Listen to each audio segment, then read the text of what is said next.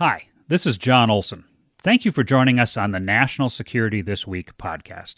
If you like the show, please subscribe so you'll receive a new edition of the podcast every week. Please leave us a review as well and tell others about us. And please contact us with any feedback or opinions you might have by emailing nstw@kymnradio.net.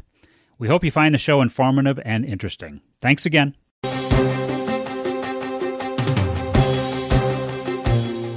National Security This Week, a weekly look at American national security issues. And now, your host, John Olson. Good morning, everyone. It's Wednesday, May 11th, and you've joined us for National Security This Week. We get together here on KYMN Radio every Wednesday at 9 a.m. to discuss national security, and we're joined by guests from our local area, from around Minnesota, and from across the nation to help us explore American national security. A few months ago, we did a show covering the U.S. Navy and U.S. Air Force Foreign Area Officer programs and the role of defense attachés in support of American national security interests.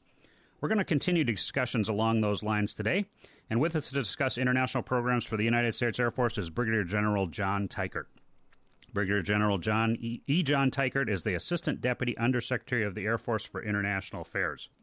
In this position, he provides oversight and guidance for U.S. Air Force and U.S. Space Force international policy and programs supporting national security objectives through a broad security cooperation portfolio.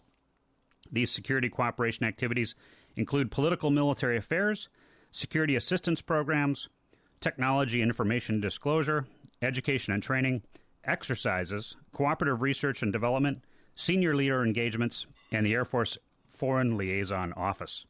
Brigadier General Teichert also assists in managing 379 cooperative research, development, test, and evaluation agreements valued at $77 billion, as well as 3,300 foreign military case sales valued at more than $240 billion. Additionally, he chairs the developmental team that oversees the U.S. Air Force Foreign Area Officer career field with more than 400 FAOs serving in 120 countries and leads more than 175 military exchange airmen and guardians in 38 partner nations. Brigadier General Teichert received his commission through the Air Force Reserve Officer Training Corps program in 1994 at the Massachusetts Institute of Technology. Throughout his career, he's held a variety of operational, instructional, test, and leadership positions, including command at the squadron, group, and wing levels. Prior to his current position, he served as a senior defense official and defense attaché to Iraq. Brigadier General John Teichert is a command pilot with more than 2,000 hours in 38 different aircraft types. His combat experience includes Operations Northern Watch, Deliberate Forge, and Allied Force. Brigadier General John Teichert, welcome to National Security This Week. John, it is an absolute joy to join you. I want to thank you for having a great show every single week, and thank you for the opportunity to focus on the importance of allies and partners, security cooperation, international engagement, and finally, thanks for your service to our country as a sailor, intel officer, and though you don't fully claim it, a foreign area officer yourself. I appreciate that, General. Thank you. So you're sitting in the Pentagon today, is that right? I am indeed, looking out my beautiful window on the E-ring. All right. So, General, let's start our conversation today by discussing the recent posting you had to Iraq as the senior defense official and the defense attaché. What was your time in Iraq like as we transitioned between U.S. administrations, considering the challenging situation in dealing with a friendly Iran-Iraq alignment among many senior political and military personnel in Iraq? John, thanks for the opportunity to talk about it. I arrived there in Baghdad in early May of 2020 and was there almost constantly until July of 2021. And while the change of U.S. administrations was interesting there, more fascinating was the change of Iraqi administrations. Yeah. On the first full day that I was there in Iraq, Mustafa al-Kadhimi was sworn in as the interim prime minister. And there had been a wave of change towards progress and counter corruption in Iraq that had been dimmed down to some extent during that time I arrived by COVID. But it certainly was an active time in a wrestling match between the rightfully elected government and its security apparatus and those that I call the terrorist militia groups that were trying to do their own will on behalf largely of Iran during that time. And the way they communicate both during the change of Iraqi administrations and the change of U.S. administrations tended to be with rockets, or now more recently with small unmanned aerial vehicles. And each time they did that, they harmed the sovereignty of Iraq, and they also hindered the ability of the Iraqis and us alongside of them in countering that common threat against humanity, ISIS. I mean, what else can you tell us about kind of the situation in Iraq that you saw? I mean, is Iraq stable today? I mean, based on what you saw, how much influence does Iran have inside the country? So I think it's encouraging that during the recent election in the fall, several of those groups that were aligned with Iran did not win parliamentary seats. Okay. And I also think it's encouraging that Khatami himself has a very reform, I would say, pro-Western mindset in his desire to counter corruption and to find good partnerships with his neighbors in the region, and to make sure that his number one priority is the sovereignty of his country and the well-being of that country. And so I think there's hope. I think that COVID killed some of the protest movement that could have allowed some of the more rapid progress that maybe we had hoped for there in Iraq. Yeah. But I think their military is very capable in their ability to defeat and destroy ISIS. And I think the tide is turning against some of those militia groups that are seen themselves as counter to the well-being of Iraq. And you brought up the Islamic State, ISIS.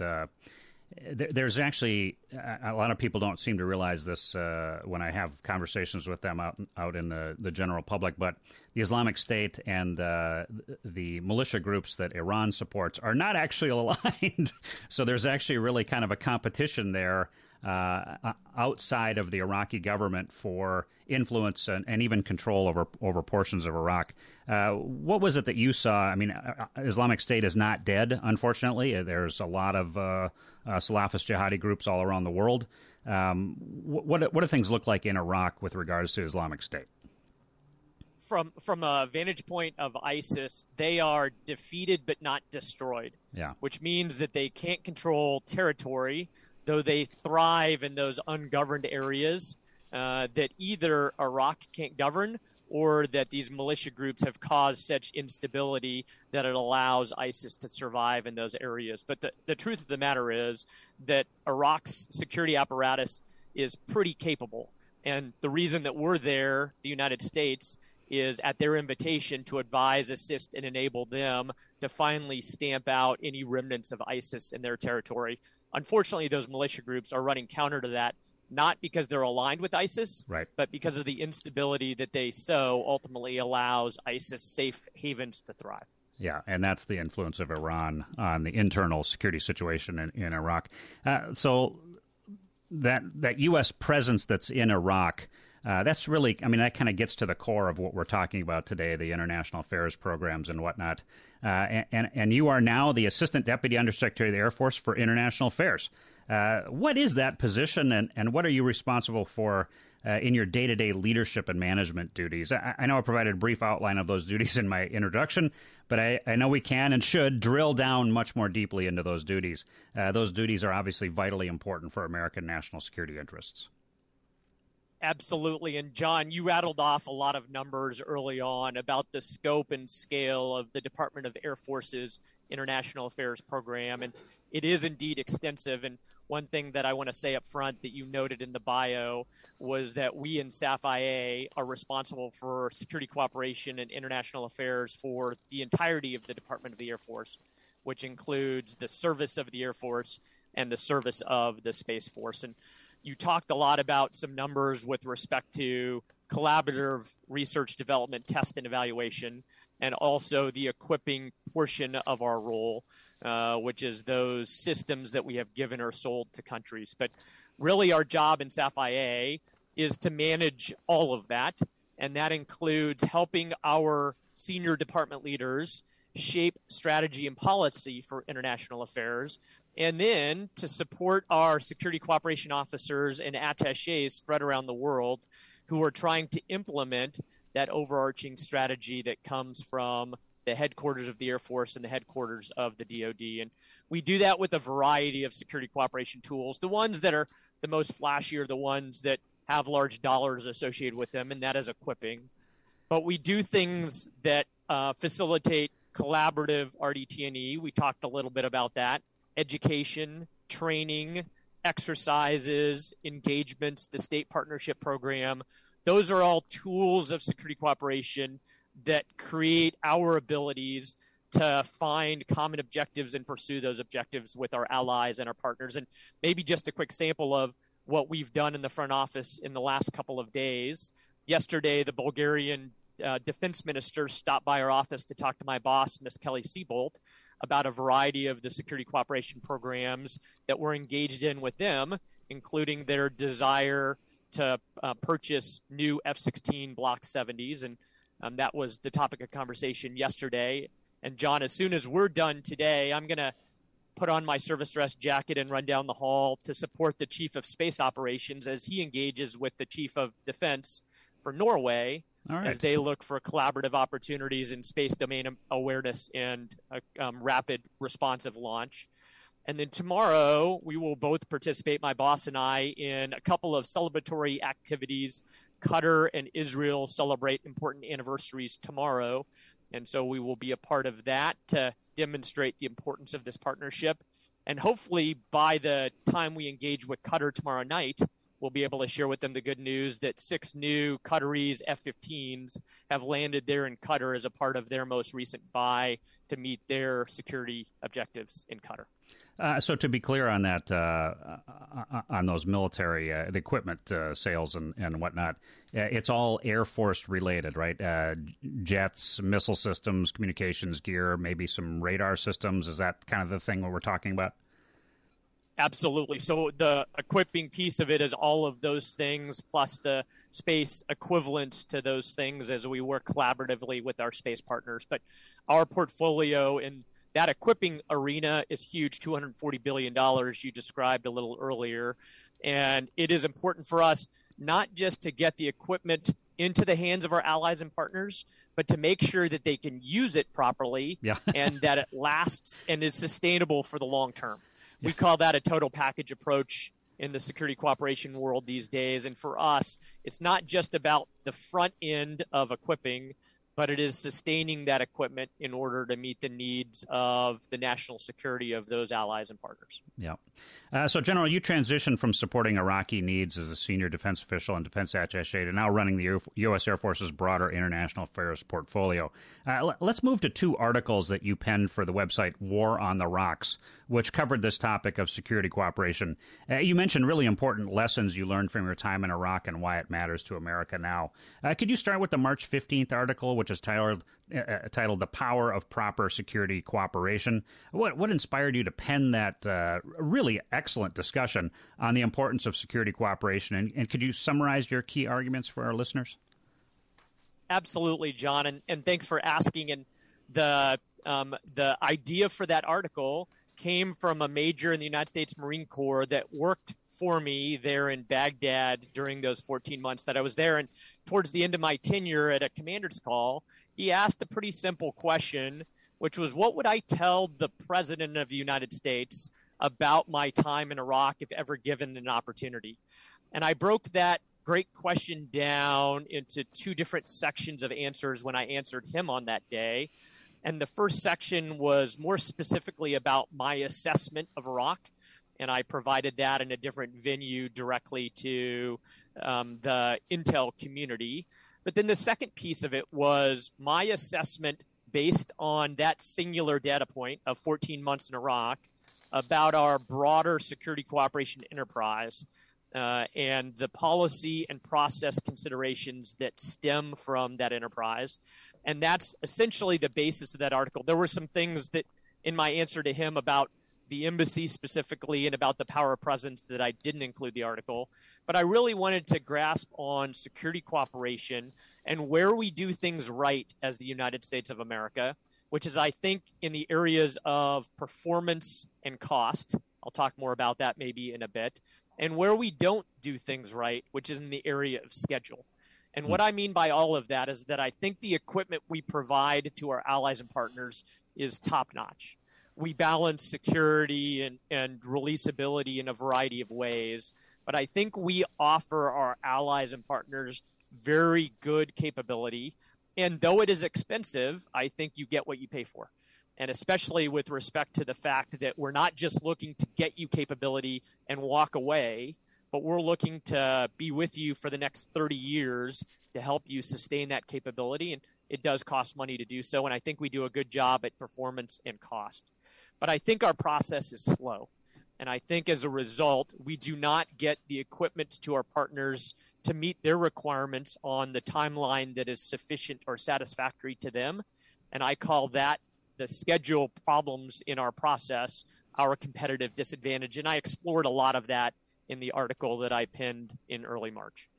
Yeah, and I would say just for our listeners, again, the title of that first article that came out on March 15th on War on the Rocks website, The Power of Proper Security Cooperation.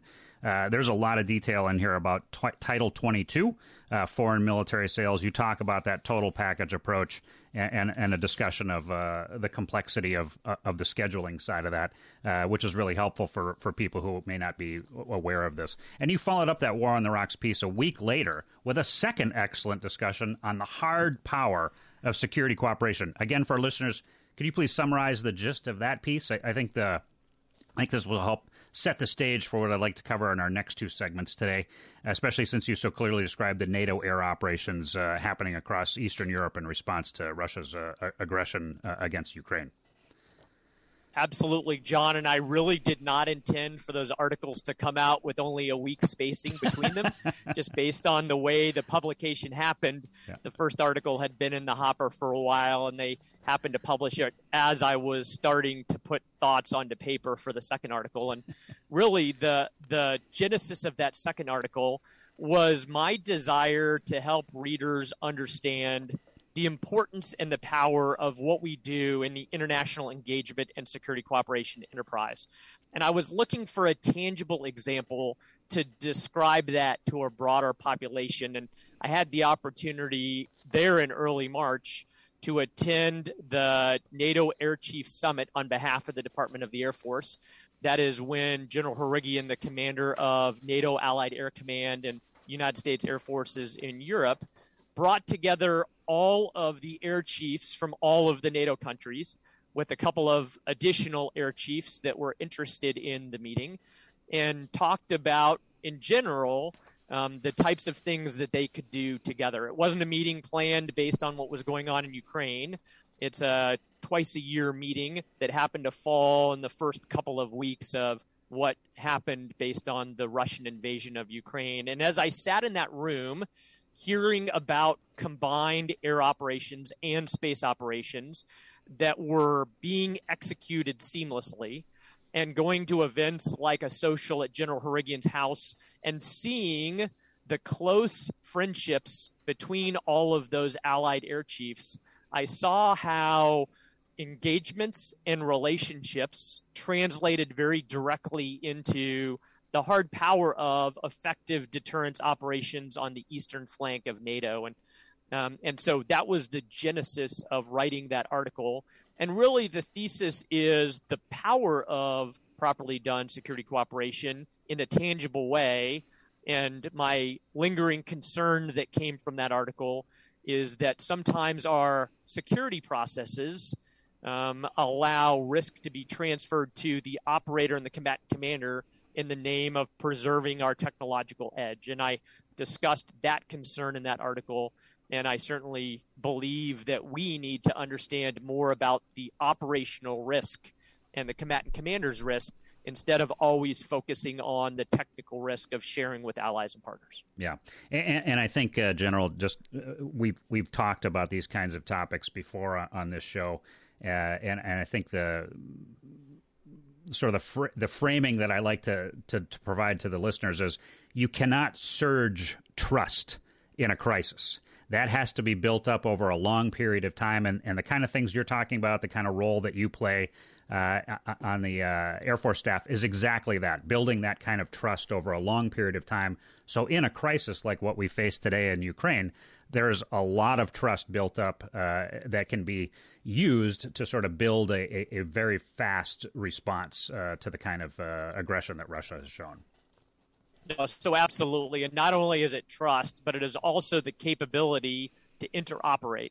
Yeah. And that includes equipment, but it also includes command and control and other processes that don't get just worked out properly when a crisis comes, but you've exercised and trained to those processes and that interoperability well before the crisis. And I have to take a quick break for station identification. For our audience, you're listening to KYMN Radio, AM 1080 and FM 95.1. This is National Security This Week, and I'm your host, John Olson. Our guest today is U.S. Air Force Brigadier General John Teichert, who currently serves as the Assistant Deputy Undersecretary of the Air Force for International Affairs. General, let's move into a more strategic level discussion. This sort of follows naturally from what we were just talking about. On this show, we often discuss the tools of national power, which is the power of diplomacy, the sharing of information among allies and friends, the military power a nation possesses, and, of course, the economic strength, which is a power all on its own. These four tools are often referred to as DIME, diplomacy, information, military, and economic power. As the head of the U.S. Air Force's international affairs programs, how do you see the application of the tools of national power in American statecraft, which I think is both an art and a science, frankly? People often think the military is only engaged on military hard power missions, but that's clearly not true. How is the Air Force part of the application of all of the tools of national power, everything that's included there in that DIME acronym? Absolutely, John. And I do think that DIME is a good construct to consider as we talk about this going further. And I have no doubt that your savvy listeners understand the linkage between what we do in the Air Force and grand strategy. But let me just talk about it a little bit, because I think it will help us flesh out some of these ideas. And the listener undoubtedly understands that the grand strategy within our country flows from the national security strategy, and the defense component of that is the national defense strategy. And the most recent national defense strategy that was published about a month ago, the unclassified fact sheet, will talk a lot about a phrase that is new in our lexicon: integrated deterrence. Mm-hmm.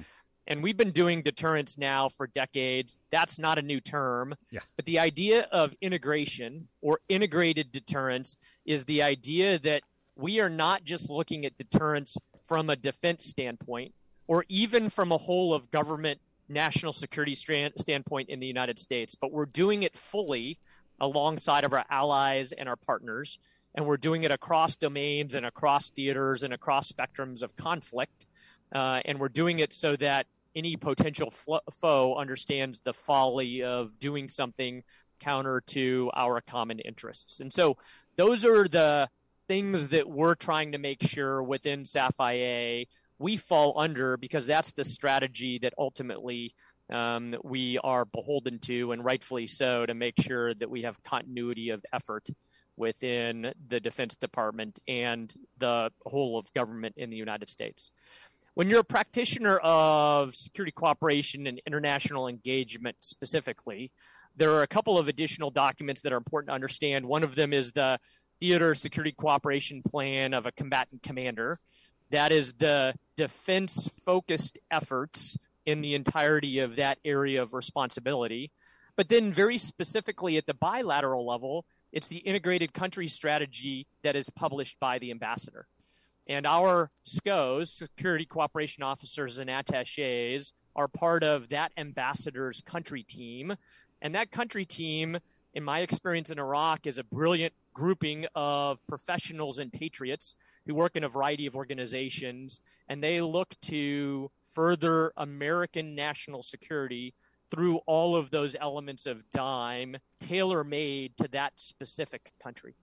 And so that's a little bit of the walk from NSS all the way down to the country team. And going back a little bit to what I saw in that room in early March at the NATO Air Chiefs Symposium, that I heard the detailed discussions about combat air patrols that are being flown on NATO's eastern flank to ensure that we're properly deterring Russia from infringing upon our NATO sovereignty, and how they are being executed via mobility aircraft and ISR aircraft and command and control aircraft, and how they're being done by a variety of nations using a variety of equipment. And to me, it was extremely powerful to see some of those things we just talked about with respect to integrated deterrence and an integrated country strategy and a theater security cooperation plan play out in a very tangible way on NATO's eastern flank. And while those planes that are flying are more of the military component of DIME, they are not flying alone absent of broader strategy. They're being folded into broader strategy by ambassadors and geographic combatant commanders and our National Command Authority as they are applying the military component to further broader U.S. strategy. So on this show, we often talk about also the concepts, hard and soft power, but even the concepts of sharp and smart power, which are two relatively more recent concepts that have come out there. Some scholars look at those terms, sharp and smart power, and wave them off as kind of irrelevant because everything can be slotted into either hard or soft power. How do you see the U.S. Air Force engagement around the world in terms of hard and soft power? If you'd like to comment on smart power, by all means do so, because I think really what you just outlined in the way we're approaching this integrated deterrence is kind of sort of a smart power application. Sharp power is not something the United States tends to do. If people want to look that up, that's really sort of manipulating certain aspects of the information sphere, and we don't want to do that. That's really more propaganda, misinformation, and disinformation, and the United States tends to avoid that. We want to concentrate on the truth of a situation, which is what has been, I think, pretty effective in deterring the Russian propaganda line as far as why they have invaded Ukraine. So the U.S. Air Force, hard and soft power, maybe smart power. What are your thoughts on the U.S. Air Force's role in that? Absolutely. So let me start with a phrase from the National Defense Strategy, which is that we are to strengthen allies and attract new partners. To me, that's a great balance between hard power, strengthen, and soft power, attract. Mm-hmm. And I'll give you a couple examples of those here in a moment. But I think the value of soft power on the front side of attracting means that we have more common interests and objectives because we're moving the countries closer together. And then once we do that, then via hard power tools, we can explore those common objectives to make sure that we can equip or train or exercise or collaborate in those areas that overlap between their objectives and our objectives. And so I like the idea of smart power because to me, that is the balance between the two. All hard power and all soft power is not going to both strengthen and attract. It may do one or the other, but it will not do both. And smart power is essentially a view for the long term that brings partners together by attracting them and then strengthening them once they are sufficiently attracted to the right way. And a fighter program like F-16 Block 70s is a good example. While those aircraft are hard power, the way that we implement security cooperation via a total package approach is intended for us to be with the partner for the duration of that program, 30 or 40 years. Yeah. And now that means that we have a close, mutually beneficial relationship that may be grounded in that one platform that allows us now to find that common ground and exercise the attract component of strengthen and attract. Schools are another great example.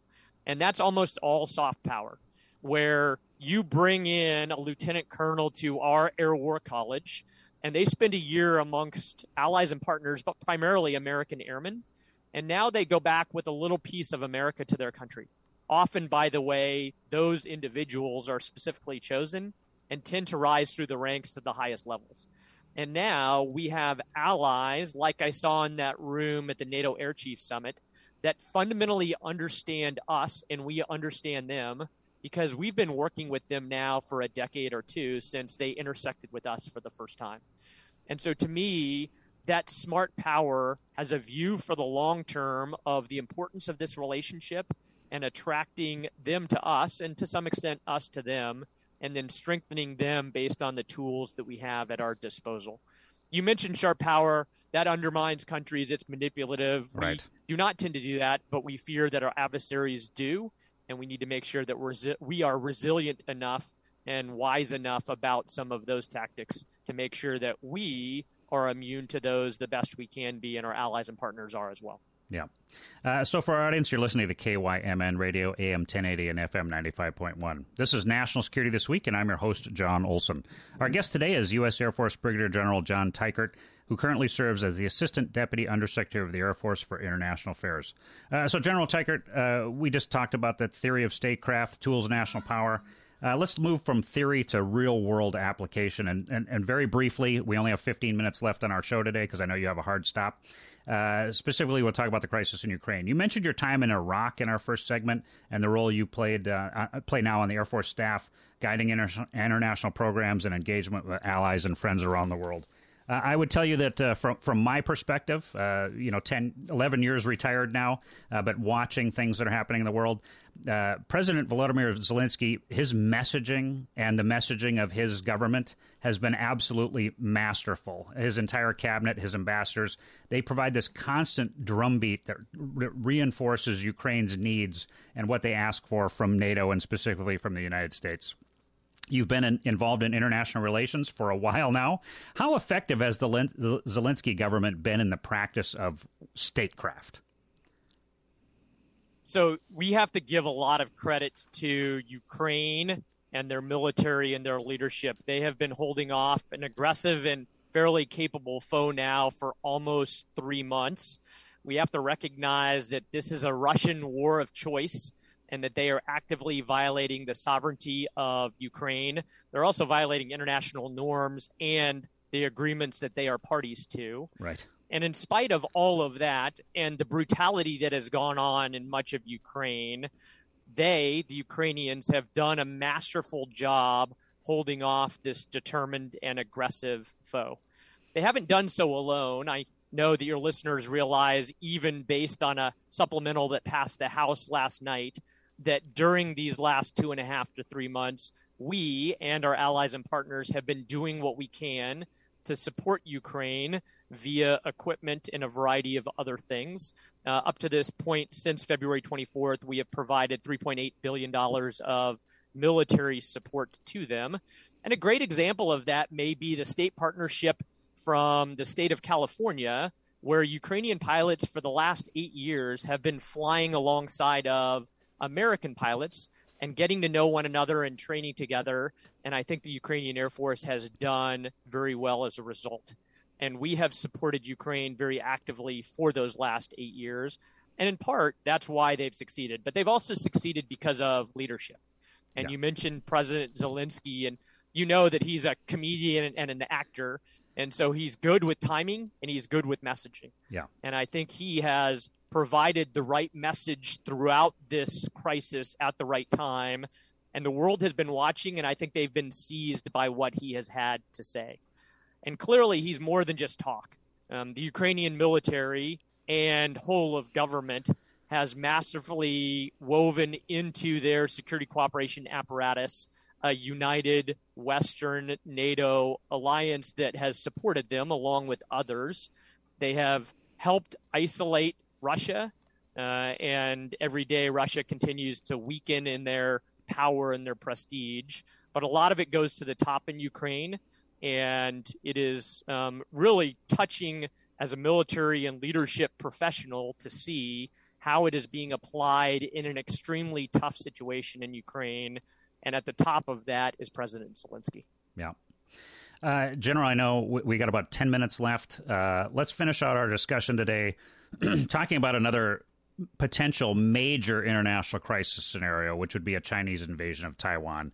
Obviously, the Indo-Pacific Command is a huge command in the DoD.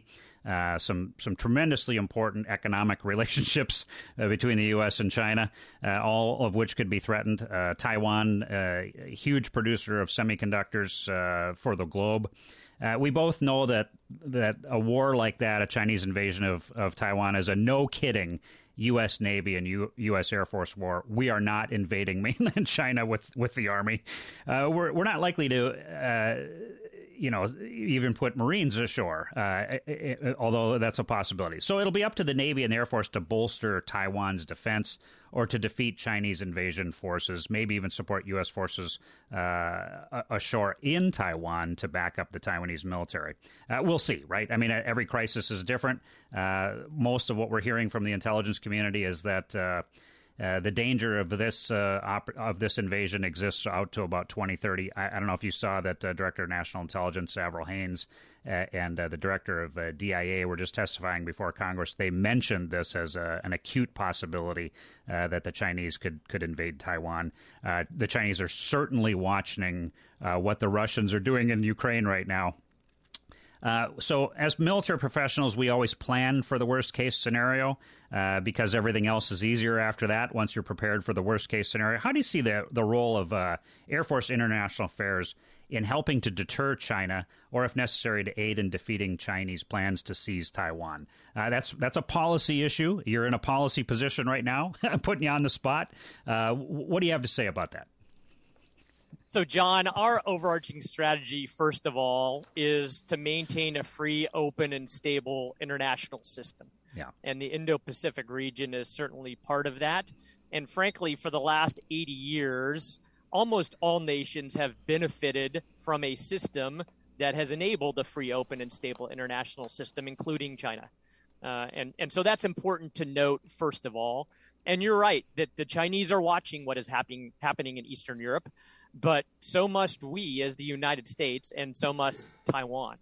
And as we think about those concepts of integrated deterrence in helping our potential adversaries understand the folly of aggression, we need to understand those things that maybe weren't done as well as they could have to deter the initial Russian invasion of Ukraine, and make sure that they are implemented and messaged properly in Taiwan. Because it is the United States' firm desire to not have to fight that war. We will if we must, but most importantly, to deter any foe anywhere around the world, and not just do so alone, but very much at the heart of integrated deterrence is to do so alongside of our allies and our partners. There's a lot of things that I think Taiwan in particular should be considering as they are considering their own resilience and how they would be able to fend off any sort of aggression or invasion. And we have a longstanding partnership with Taiwan that has spanned over 40 years, multiple administrations. And so it is up to the United States and our allies and partners to help shape the resilience of Taiwan in order to provide a proper deterrent posture. So that is a fight that we don't have to fight because we have properly deterred it. Yeah, and I would just say, we talk about foreign military sales. We have been giving a lot of military aid to Ukraine. I just saw that the Biden administration is asking, I think is it Lockheed Martin that produces the Javelin, to up that production from 2,100 missiles a year to 4,000 missiles a year. That is still a woefully inadequate number if we're talking about significant combat operations. One of the big lessons learned, I think, from the Ukraine situation is that we're going to go through high-end weapon systems much faster than any of us really anticipate because we haven't really been in a full-scale conventional war in a very long time. So the foreign military sales aspect of what the Air Force does, I'm assuming there's a lot of that being discussed right now with Taiwan or other partners across the Western Pacific. Is that a good guess on my part? So, John, absolutely. I think this has been a wake-up call to a variety of our allies and partners that there are malign actors out there that would look to disrupt that free, open, and stable system that we talked about earlier. And the way that you deter or respond is via integration with allies and partners, but also through a combination of hard and soft power that includes capability. And we recognize that several of our allies and partners in the situation of Ukraine are giving some of their own weapon stocks to Ukraine, and they'll be looking to backfill those. But based on increased defense budgets because of this aggression, that they'll also be looking to purchase higher end or more equipment. And I know that our allies and partners in the Pacific are considering these same things, realizing, again, that it's far better to deter than have to respond in defeat. That's right. The old adage of to avoid war, always be prepared for war. That's the best, exactly right. Best deterrence, yeah. So, General, we have just about 5 minutes left. I'm going to give you the last word here. What else should listeners know about U.S. Air Force international programs and initiatives designed to support our allies and friends around the world? And maybe you could follow that up with just talk about the people who serve in those missions in the Air Force and the Space Force in defense of our country's national security interests. Absolutely, John. And thanks for teeing that up, because I really want to talk about the professionalism and the power of those who put this strategy into practice every single day, spread out in 120 countries around the world. Our exchange officers, our foreign area officers who are airmen or guardians that I say are on the front lines of strategic competition and integrated deterrence. And while strategy coming out of Washington is important, if there aren't practitioners that can operationalize that strategy, then the strategy is just a bunch of words on a piece of paper. And those FAOs, foreign area officers and exchange officers, who are in both the Air Force and the Space Force, are every day integrating in whole of government country teams led by ambassadors to make sure that our whole of government strategy with respect to that bilateral relationship in that country across the dime is exactly what it needs to be. And I mentioned earlier the incredible professionalism and patriotism of members of the whole of government portions of that country team. But we're proud of our FAOs and we're proud of our exchange officers.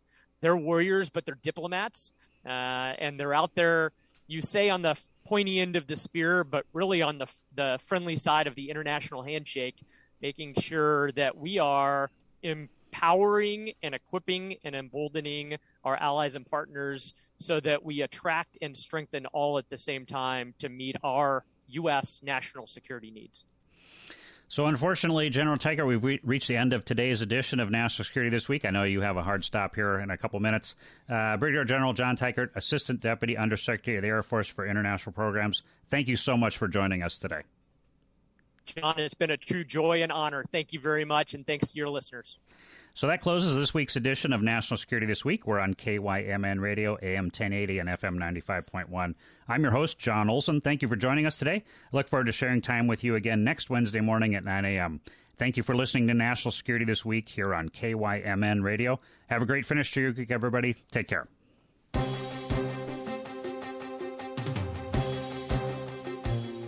You've been listening to National Security This Week, a weekly show looking into issues of American national security with the host, John Olson.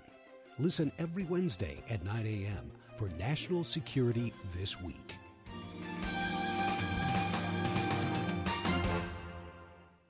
.95.1 The One. More music, better variety. The One.